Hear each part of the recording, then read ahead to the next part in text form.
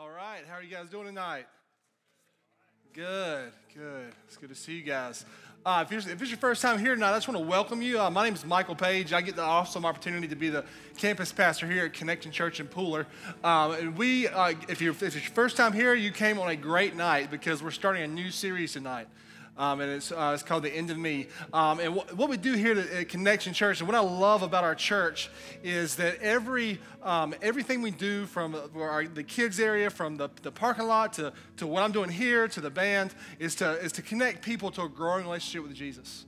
And so tonight, one thing I do know is if you are far from the Lord, if you're far from Jesus, or if you don't know who Christ is, if you've never walked into a relationship with Him, tonight you will have an opportunity to do that.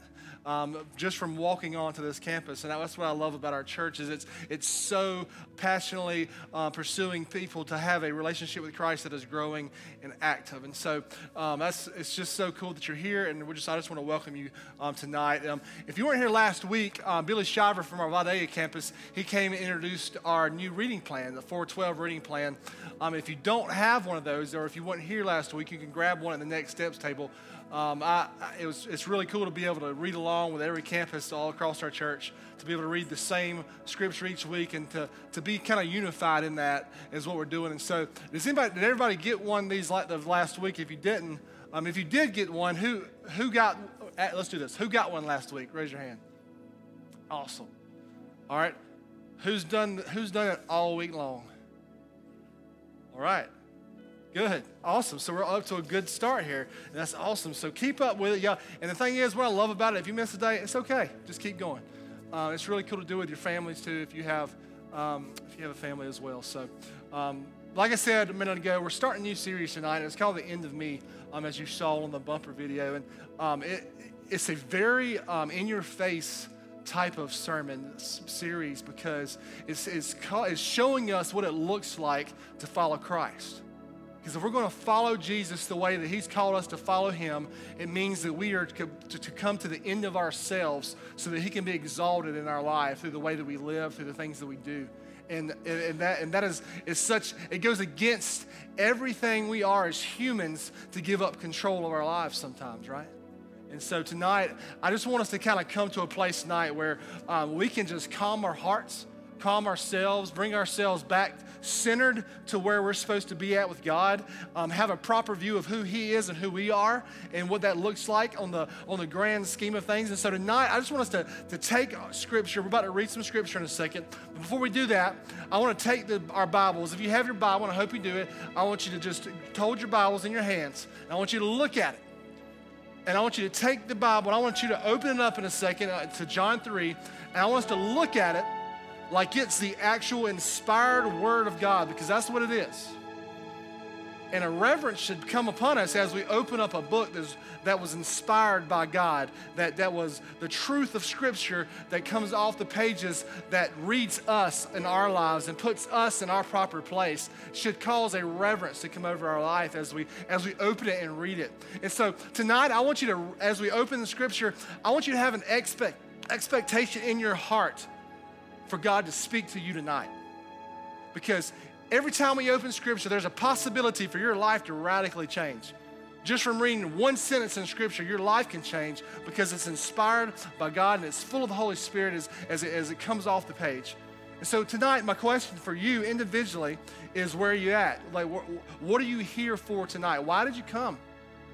Was it to come check out a new church? Was it to come check a box? Was it to why are you here? What's the point of you being here tonight? What is God wanting to do in your life? Because there's no chance. There's no chances with God. God doesn't do anything by chance. He's very precise in the way He does things. And so why are you here? My next question is, are you following Christ? Are you following Christ in your life? Is that why you're here? Because He's calling you back to church. Are you keeping in step with Him? Or have you wandered away? My next question to kind of get us going here is do you love Jesus? Do you love Jesus more than anything else? Is He number one? Is He number one because that's the place He has to hold in your life? Have you ever truly seen what He's done for you? Has it ever clicked? Has your eyes of your heart, like it says in Ephesians 1, has it been opened to see just who God is and what he's done for you. Because my greatest desire, our greatest desire as a church, is for someone to get it tonight, someone to understand, the veils of your eyes to be lifted, and that you would see Christ for who he is. That's our heart tonight at church, and so that we were created for something that's bigger than ourselves. And hence the term of our sermon series called The End of Me. And so I hope tonight, guys, that we can come to a place of bravery and courage, and I hope we can take our next steps tonight as individuals and as a church. Because like I said, there's no reason why we cannot take our next steps with what God's trying to do in our hearts. So I just want to take some time for a second here. I just want to be quiet, because it's so simple to come to church, go home, come to church, go home, go to work during the week, have everything that we do during the week, and we just get lost in just everything. I just want to take some time and just be quiet. So if you want to bow your heads with me, I just want to give you some time just to kind of reflect where you are with God. God, what are you trying to say to me? And I want to pray a couple things together, and then we'll get into the scripture tonight.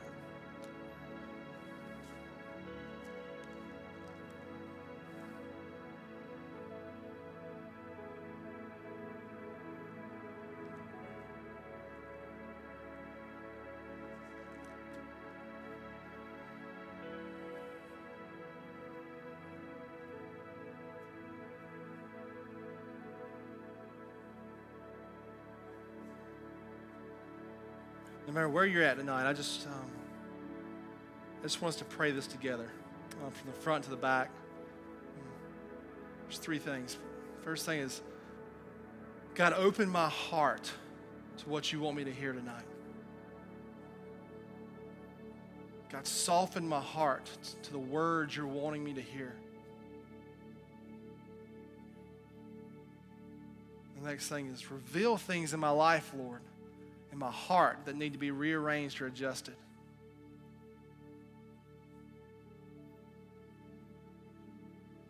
The last thing is to, Lord, give me strength and courage to make changes today that you reveal. And so, Father, tonight I just thank you for who you are. God, you're the Savior of the world. You're the beginning and the end. Father, you are Almighty God. And I thank you for the opportunity that we get tonight to open your word, Father, to see who you are, Father, to know that we are talking to a real, living, breathing God, not a dormant or dead God, Father, but you are here with us in our presence. So tonight I pray that our hearts will be open. I pray that our minds will be centered and focused on what you want us to do, Father, with our lives, with anything in our hearts that are not in line with your spirit, God. I pray that you would convict our hearts, God, and you would give us a very poignant, just an action step that we can take, Father, in our lives to please you and to be on mission with you. Because that's our heart, God, tonight as a church, is to be in step with you, Father, because we love you. And I just pray tonight, Father, for that person here tonight, God, that is far from you. God, I pray that they would have courage, Father, to take a step close to you tonight, Father. We love you, and we just pray that you would just come be with us, Father. In your name I pray. Amen. All right, who has their Bible? We're good? Phone or a book? Either way, we're good.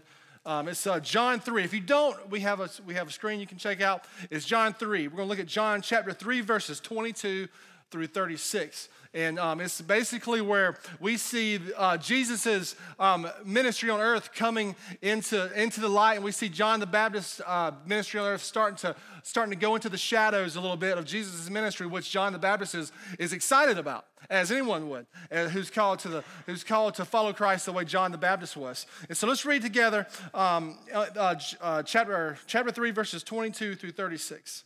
It says, after this, Jesus and his disciples went out into the Judean countryside, where he spent some time with them and baptized.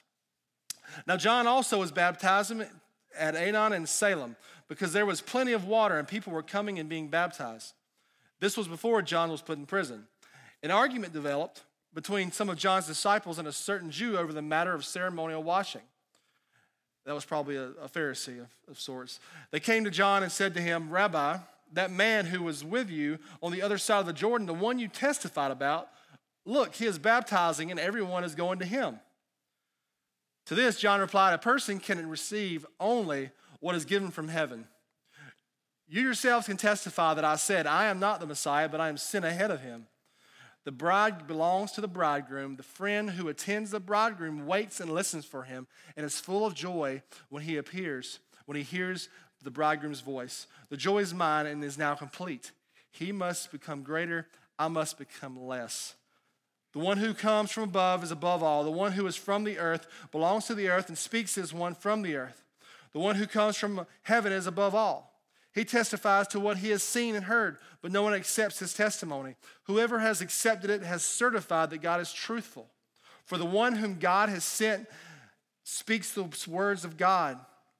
For God gives a spirit without limit. The Father loves the Son and has placed everything in his hands. Whoever believes in the Son has eternal life, but whoever rejects the Son will not see life, for God's wrath remains on them. There's a lot to unpack in there. We're going to focus on verses 22 through 30 here in a second. But before we get there, I have a really serious question to ask you. How many of you guys in here tonight has ever taken a selfie? 5 or 6? That's it? Okay, high, raise them up, hands high, let's go. Okay, that's a lot of people, okay. How many people here have never taken a selfie, ever? My man, yeah, there we go. All right, here we go. All right, so how many people in here might be a little embarrassed by the amount of selfies you've taken? I'm gonna go to this side of the room because I know a couple people in here.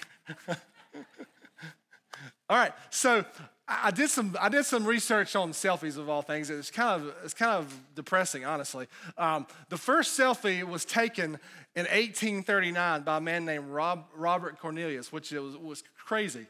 In 2014, selfie was actually introduced into the game of Scrabble as an actual word you can use to play the game, which I think is ridiculous. The award, this is the award for who's taken the most selfies. It goes to Kylie Jenner. Does that surprise anybody? She had 450 Instagram selfies in 1 year. It's a lot. It's more than one a day. Snoop Dogg was second. He had 251. So there's another fact. Men who post selfies are more likely to be narcissistic or psychopathic. So just for you ladies who are single, there you go. All right, so basically, it's not a surprise for me to talk to you guys about just how self-saturated of a culture that we are, is it? We're a very self-saturated culture. Since the beginning of time, I feel like Satan's been preaching a message to humanity that says that our joy is found in us becoming greater. Whether it's our jobs or money, whether it's our family life, whether it's relationships, no matter what, we're always trying to move ourselves to the front of the line, even before Jesus, even though we don't like to say that. We're always seeking that comfortable state of our life. We're trying to move ourselves to the most comfortable place possible. The equation, for your math people, is kind of like self-exaltation and getting more, it equals happiness and security, right? But it's no surprise that we live in a culture that's never been more depressed or lost, right? And so we have this idea in our mind that Satan's implanted that go get more, pride, arrogance, ego. And then we turn around and we see ourselves as depressed and lost and sad a lot. We see a culture that is needing more affirmation and all those kind of things. And it's crazy, guys. But what I want you to hear is that inevitably in the end, nothing you gain, nothing you accomplish, no matter how many selfies you take, if you take 451, nothing you accomplish on this earth will ever satisfy you apart from Christ. Nothing. There's nothing on this earth that you can satisfy yourself with that will fulfill you the way that Christ will, because that's why you were created. You were created for that. Scripture preaches a very different message than our culture speaks. And so tonight, we need to hear that and understand that I feel like the church has started to adopt some of our culture's ways of thinking. Can we agree on that? And we need to understand that we are set apart, and we need to set our minds and our hearts and our lives apart the way that Christ has called us to, because if we continue to immerse our faith and our culture together, it's going to be a disaster. Because for so long, the church has believed and we've chased after a cheap imitation of happiness and joy that has left millions of people depressed and lost and with a false sense of hope. One of the greatest and most convicting quotes I've heard in a long time is Matt Chandler. He said, what makes ministry in the Bible Belt most difficult is that people who aren't Christians think they are. And it's a sobering quote. because we see people every day who are going to church and who are reading the Bible and Bible studies and who are going to the Connect group and all these, and there's never any obedience. There's no being in step with Christ. There's no sacrifice. But we're claiming Christ. We've tried to mix culture and faith together, and that will not work ever. It never works, mixing culture and faith. Ask the Israelites. We see in Scripture, they try to do this over and over and over and over again. It never works. And so tonight, guys, what it does is creates a spiritual no man's land that produces spiritual death at worst, but apathy at best, right? And so we need to understand that one of the scariest, most unspoken mindsets that has kind of crept into the church, the Big C church, has been that members of the church, as members of the church, we're consumers of the gospel rather than participators in it. We come to consume things. We come to preacher, preach to me. Let me hear this song. We consume and rarely participate in what God's called us to do as Christians. And so tonight, my heart in talking about this is for you to understand that as I read this and as I speak this, that this is much, convicting for me as well. For us, we have to be one in this and one mind in this. Like we have this false sense of who God is, because we unintentionally sometimes I think kind of put God in this place where he's kind of like, God's here to please me. He's here to provide for me what I want and make our lives less stressful, rather than us being his servants and being his vessel. Most of the time in Scripture, you'll see the terms whenever Jesus has. That was crazy. Whenever Christians get to heaven and God says, "Well done, good and faithful servant." Everybody's heard that line in Scripture before. Everybody wants to hear that's in this room, I'm sure.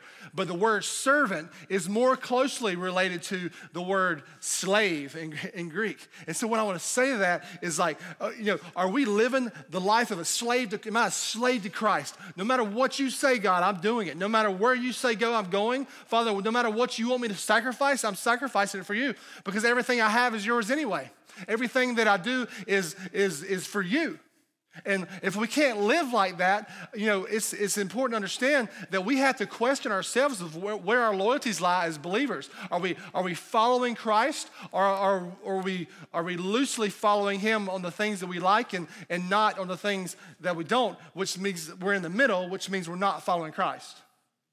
And that's a scary truth. And it's something that Satan has deceived us with as a church. And I think it's time for us to wake up and be men and women of God who boldly proclaim the gospel in a way that's true.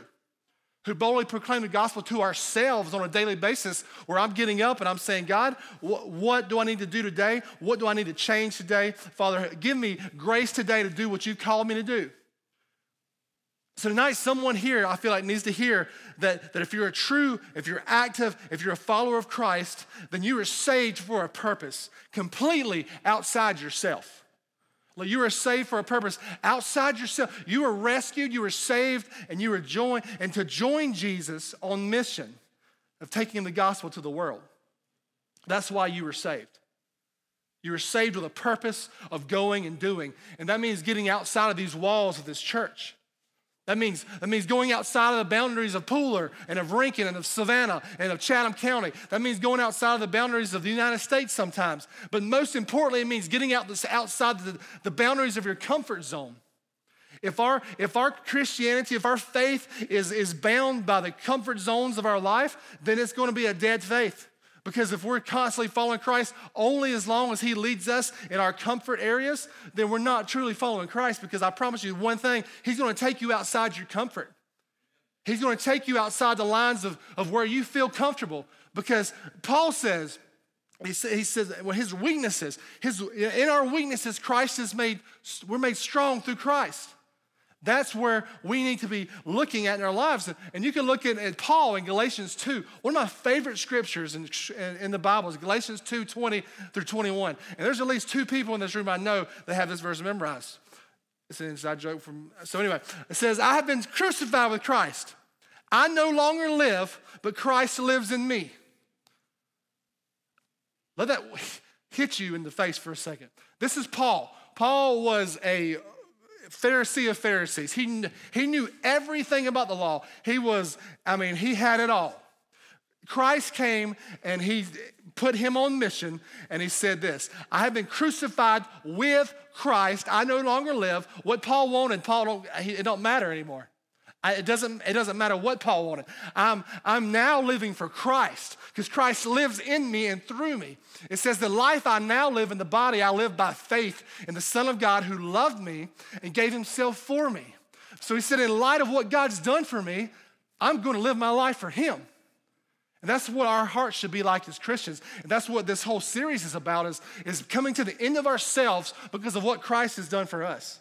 Because he did not spare any expense in sacrificing himself on the cross to save my soul and your souls. And he gives you an opportunity to come to him and to serve him in a way that you will never imagine. And so tonight, let's hear that. And it goes on and says, if righteousness could be gained through the law, Christ died for nothing. And so this whole series goes directly against our culture of consumerism that we're living in right now. It says that if Galatians 2 is true, then everything in my life must point to Christ, not me. Everything in my life must point to Christ and not me. So many times I hear myself, the way I think, and I've heard other people say this too, the way that my human mind works. It can be something so small as me coming to church and me going home and talking to my wife about worship. So I didn't really like that song. It was just okay. Like the worship set, it was fine. The pastor was, whatever. I'll talk to our kids director. I'll say, I'll serve you, God, as long as I don't have to do it in kids. You know what I mean? I mean, we are all on that playing field sometimes. But what I finally starting to understand, it's not about me. The songs aren't for me. I'm supposed to give God a blank check and walk in obedience of what he's calling me to do. Or sometimes I've been in this place before where I say, if God calls me, I'll go. But then I rarely spend time enough with him to hear him say, I want you to go, and this is where I want you to go. You know what I mean? I don't give him enough time to be able to do. So the church was never meant to entertain us. But we live in a culture that is very entertainment driven, right? We have social media, we have movies, we have all this stuff. Very visually, entertaining. It brings us to a place of just mind numbness sometimes. We see people walking around town or Walmart, what are they doing? They're staring at their phones, walking around, correct? And so we're all about entertainment. Entertain me. Show me, give me this and give me that. And so we come to church and it's naturally, this is what we always do. So entertain me. Thomas played me a song. That was a good song. And so it's always about us. And so what I want us to hear tonight is it's not about us. He's calling us to get outside of ourselves and to serve him the way that we're called, the way that the Bible talks about. If our goal is to reach our city, like we said a second ago, if it's to reach our city with the gospel, it can never be about us. It cannot. Because what will happen is we will just be another dot of a church on a map in a city. And we would just come and we'll meet every week. And we'll have small groups and we'll do all these things. And we'll be very pretty. But we would not be effective for the kingdom until we come to the end of ourselves. This gathering here that you see, the people around you, it can never be the only place where we receive spiritual nourishment.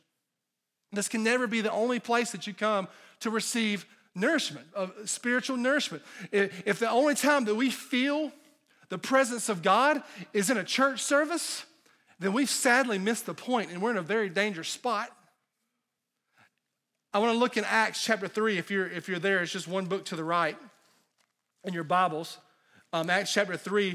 I want to read a little story about Peter and John. I'm going to read verses 1 through 8. And again, it'll be on the screen. And I'll be honest with you. If you've been in this church long enough, you've heard Acts 2, chapter 42 through 47 read about 400,000 times. Because we believe, we know that this is a biblical view of what community and what church looks like. In Acts 2, 42 through 47, it talks about how they met together, loved one another, were generous, all those kind of things. And this story we're about to read is immediately after that. And I don't think that's an accident. You see them living together, and I'm not necessarily talking about roommates. I mean, they were like alongside of one another, doing life together, sharpening one another, being generous together, serving the Lord together. And then next, you see Peter and John going to the temple, going to pray, going to worship, going to hang out with the other believers. And it says this: one day, Peter and John were going up to the temple at the time of prayer at 3 p.m. Now a man who was lame from birth was being carried to the temple gate called Beautiful, where he was put every day to beg from those going into the temple courts. When he saw Peter and John about to enter, he asked them for money. Peter looked at him, as did John. Then Peter said, "Look at us." So the man gave them his attention, expecting to get something from them. Then Peter said, "Silver or gold I do not have, but what I do have I give you. In the name of Jesus Christ of Nazareth, walk." Taking him by the right hand, he helped him up. And instantly the man's feet and ankles became strong. He jumped to his feet and began to walk. This man was lame from birth, and the guy jumped to his feet and walked. That's awesome. Then he went with them into the temple courts, walking and jumping and praising the Lord. So the man was lame from birth. The guy gets up, jumps up, starts jumping and walking. Happy. This guy is pumped up because he has never walked before. Think about never walking and then getting up and actually being able to walk, and how happy. I mean, I'd skip too, wouldn't you? Skipping all the way to church with these guys. But what I want you to see is that Peter and John, they were heading to the temple to pray and worship, already full of the Spirit. Do you see that? Did you see that in that scripture? Like, they were headed to church already full. They weren't going to get full. They were on the way there full of the Spirit. Because their time alone with Jesus, their time one-on-one with Jesus, with God, in prayer, seeking God's face, being led by the Spirit, not at church, not at Connect Group, but in their time alone with God. They were seeking His presence in their individual everyday life, and God was filling them up with the Holy Spirit. And what did they do? Look at this. What did they do? Whenever they saw the man, they took the man's hand and helped him up with all kind of faith that this man was about to walk, because they knew who Jesus was. They've seen Jesus work. They had faith that God was going to work through them because of the time that they have spent with Jesus alone. The time they spent with God alone in their quiet time, in their alone time. So they picked him up and they went to the temple together.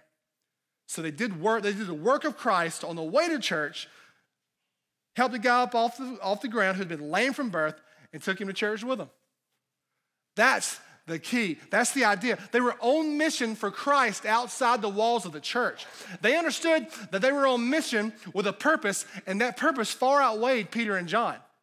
It far outweighed Peter and John. They understood that the church begins when the service is over. Does that make sense? The church begins when the service is over. Whenever this service is over, it's time to get pumped up and go be the church in our community. That's when church begins. And so, that is huge. And so my heart behind this and for you guys to hear is, does our heart break for the things that break God's?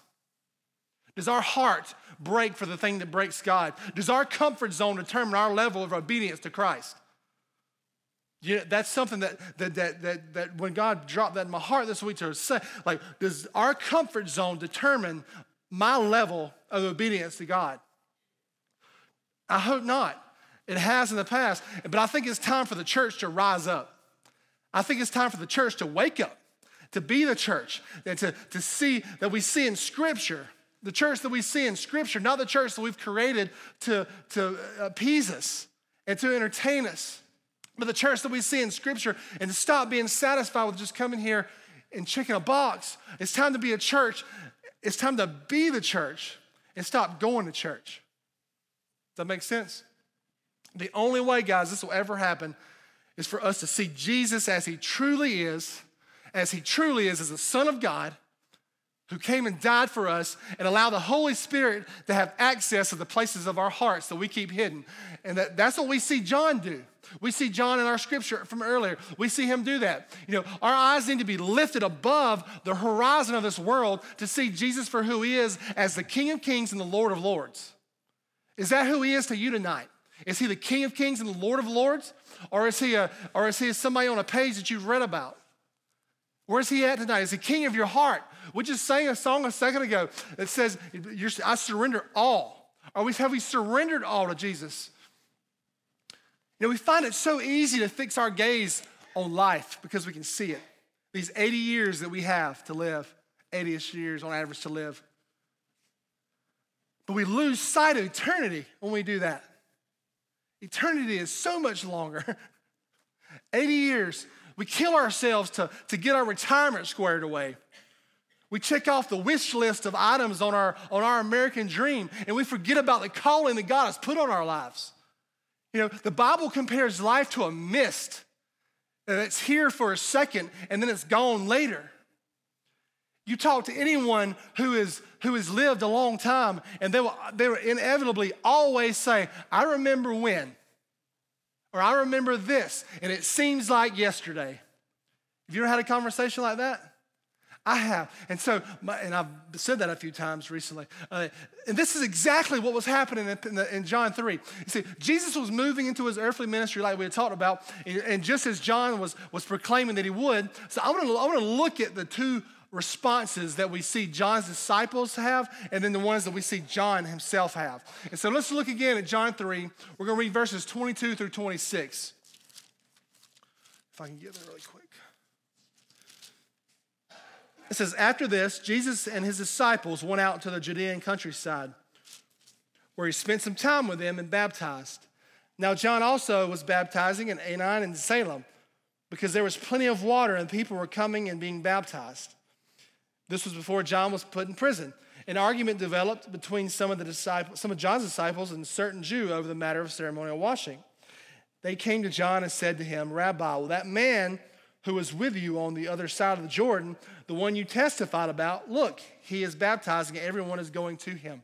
And so I want you to see that they were so concerned with losing their influence they had established with the people of that area that they lost sight of the mission that was at the forefront of John's ministry.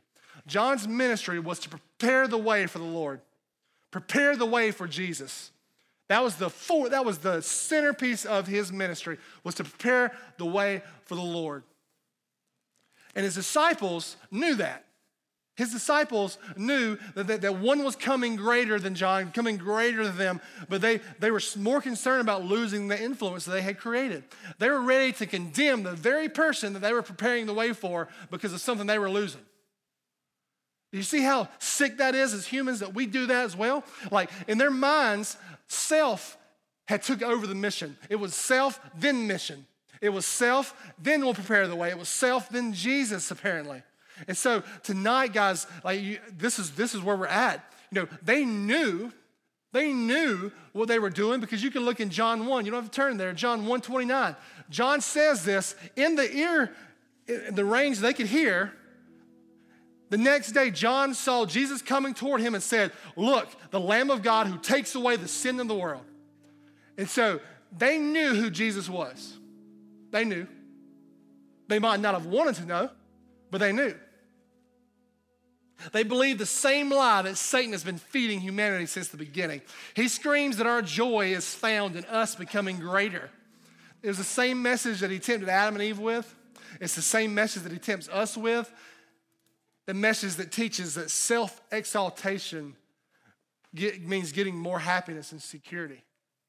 But what I want you to see in like stark contrast is the response of John in verses 27 through 30. He says this, to this, John replied, a person can only receive what is given to them from heaven. That right there is a statement that would change your life. If you can get that point where I only receive what's given to me from heaven, will change everything. If you live that way, everything in your life will change. You yourselves can testify that I have said, I am not the Messiah, but I am sent ahead of him. The bride, which is the church, belongs to the bridegroom, which is Jesus. The friend, who is John, the best man, who attends the bridegroom, Jesus, waits and listens for him and is full of joy when he hears the bridegroom's voice. The joy is now mine and is now complete. He must become greater and I must become less. This is what happens, guys, whenever we truly see Jesus for who he is. We die to ourselves. We die to ourselves and we realize that we are here for his plan and his use. His plan and his use, not mine.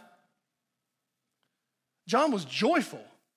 He was excited because it finally come to pass. All his work had finally paid off, and now he's seeing the one that he was working for, working towards. How exciting is that?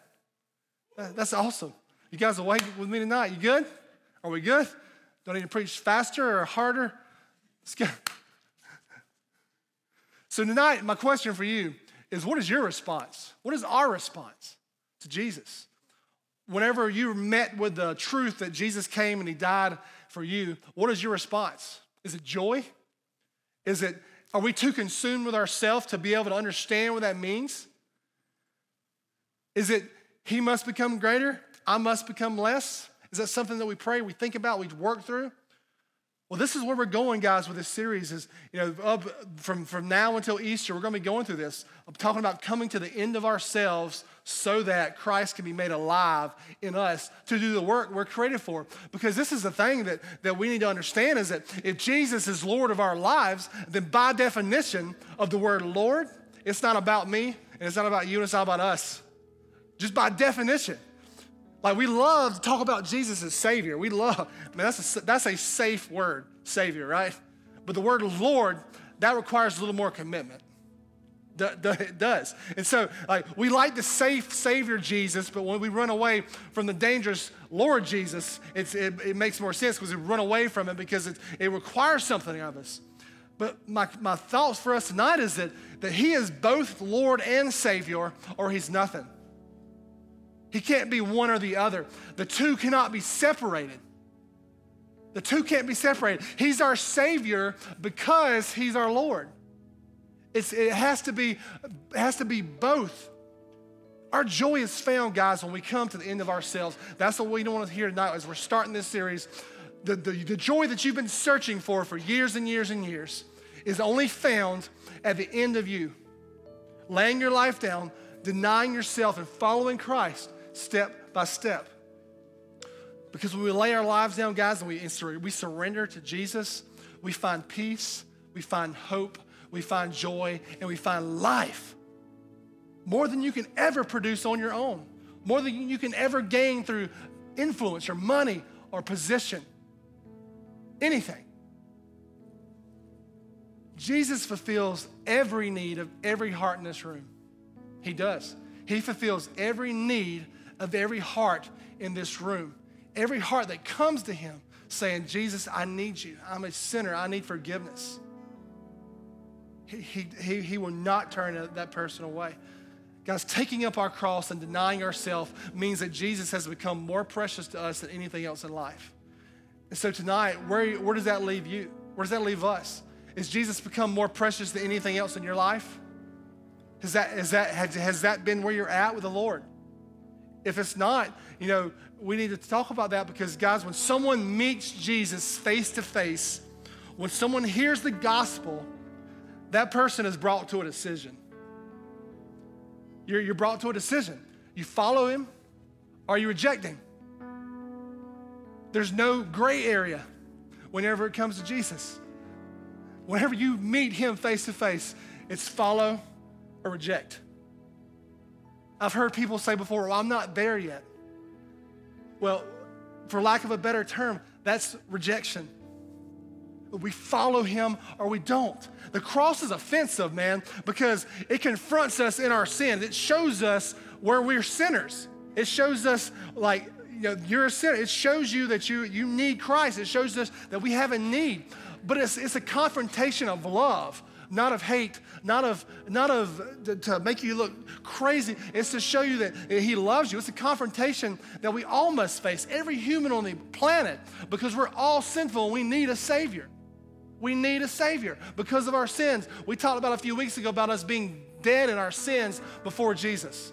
Before we are in Christ, we're dead in our sins. And we need a Savior to come in and take that debt of sin that we owe. Anytime we come in here, there's so many people from different backgrounds. That's why I love the church. Because there's people in here tonight that are struggling, that don't know Christ. There's somebody here tonight that is doing great, that God has just poured into, and they've never been better. And there's people that are right in the middle somewhere. But we're all meant to push one another along, to love one another and to guide one another to Jesus, pushing each other to Him. But anytime we come in here, we're all different backgrounds. We all have various needs.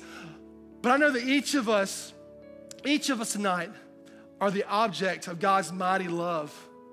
God loves you. He loves you. He's not mad at you. He like Thomas was talking earlier about shame. That's something I've dealt with for a large portion of my life because of sin.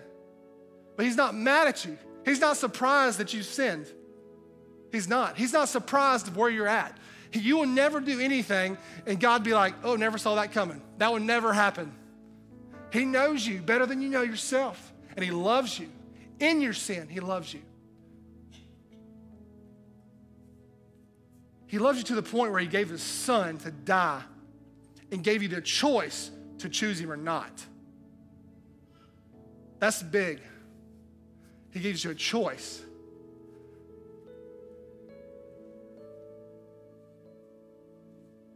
His only Son died upon a cross for us, the worst death imaginable, and Jesus endured all that in our place because of our sins, because we deserve the cross, guys. We deserve hell. We deserve judgment.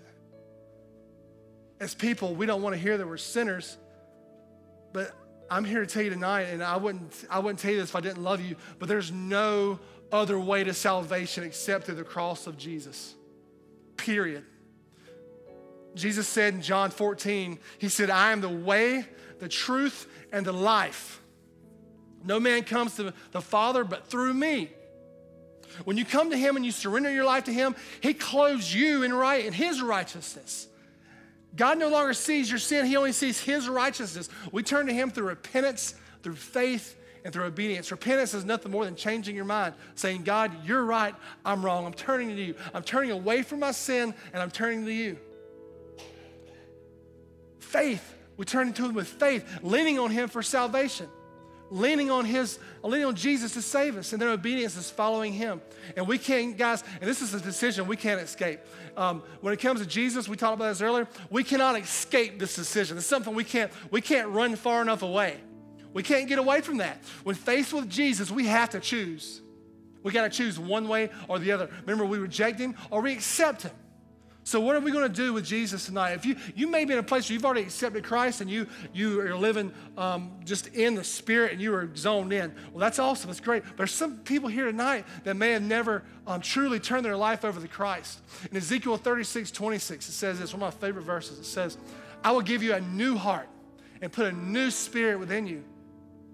I'll remove your heart of stone and give you a heart of flesh.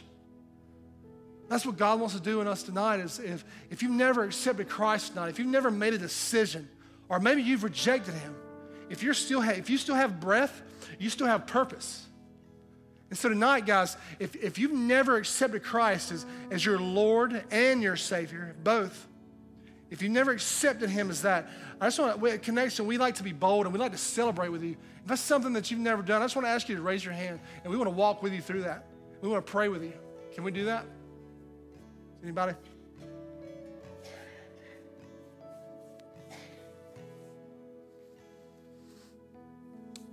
All right, so for everybody else, if your life has looked more like I must increase and he must decrease, instead of the way John spoke about it, it may mean that you need to turn back to God.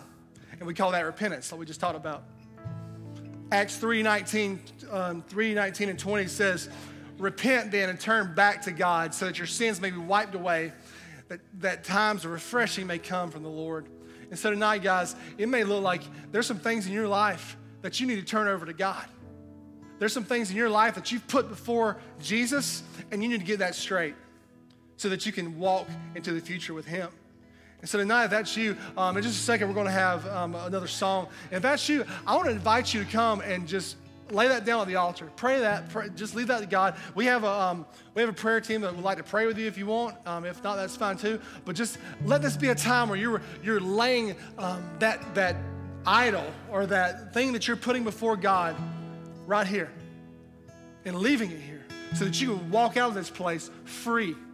That you can walk out of this place with freedom, because repentance is sometimes looked at as a negative word, but repentance is freedom, guys. It's freedom.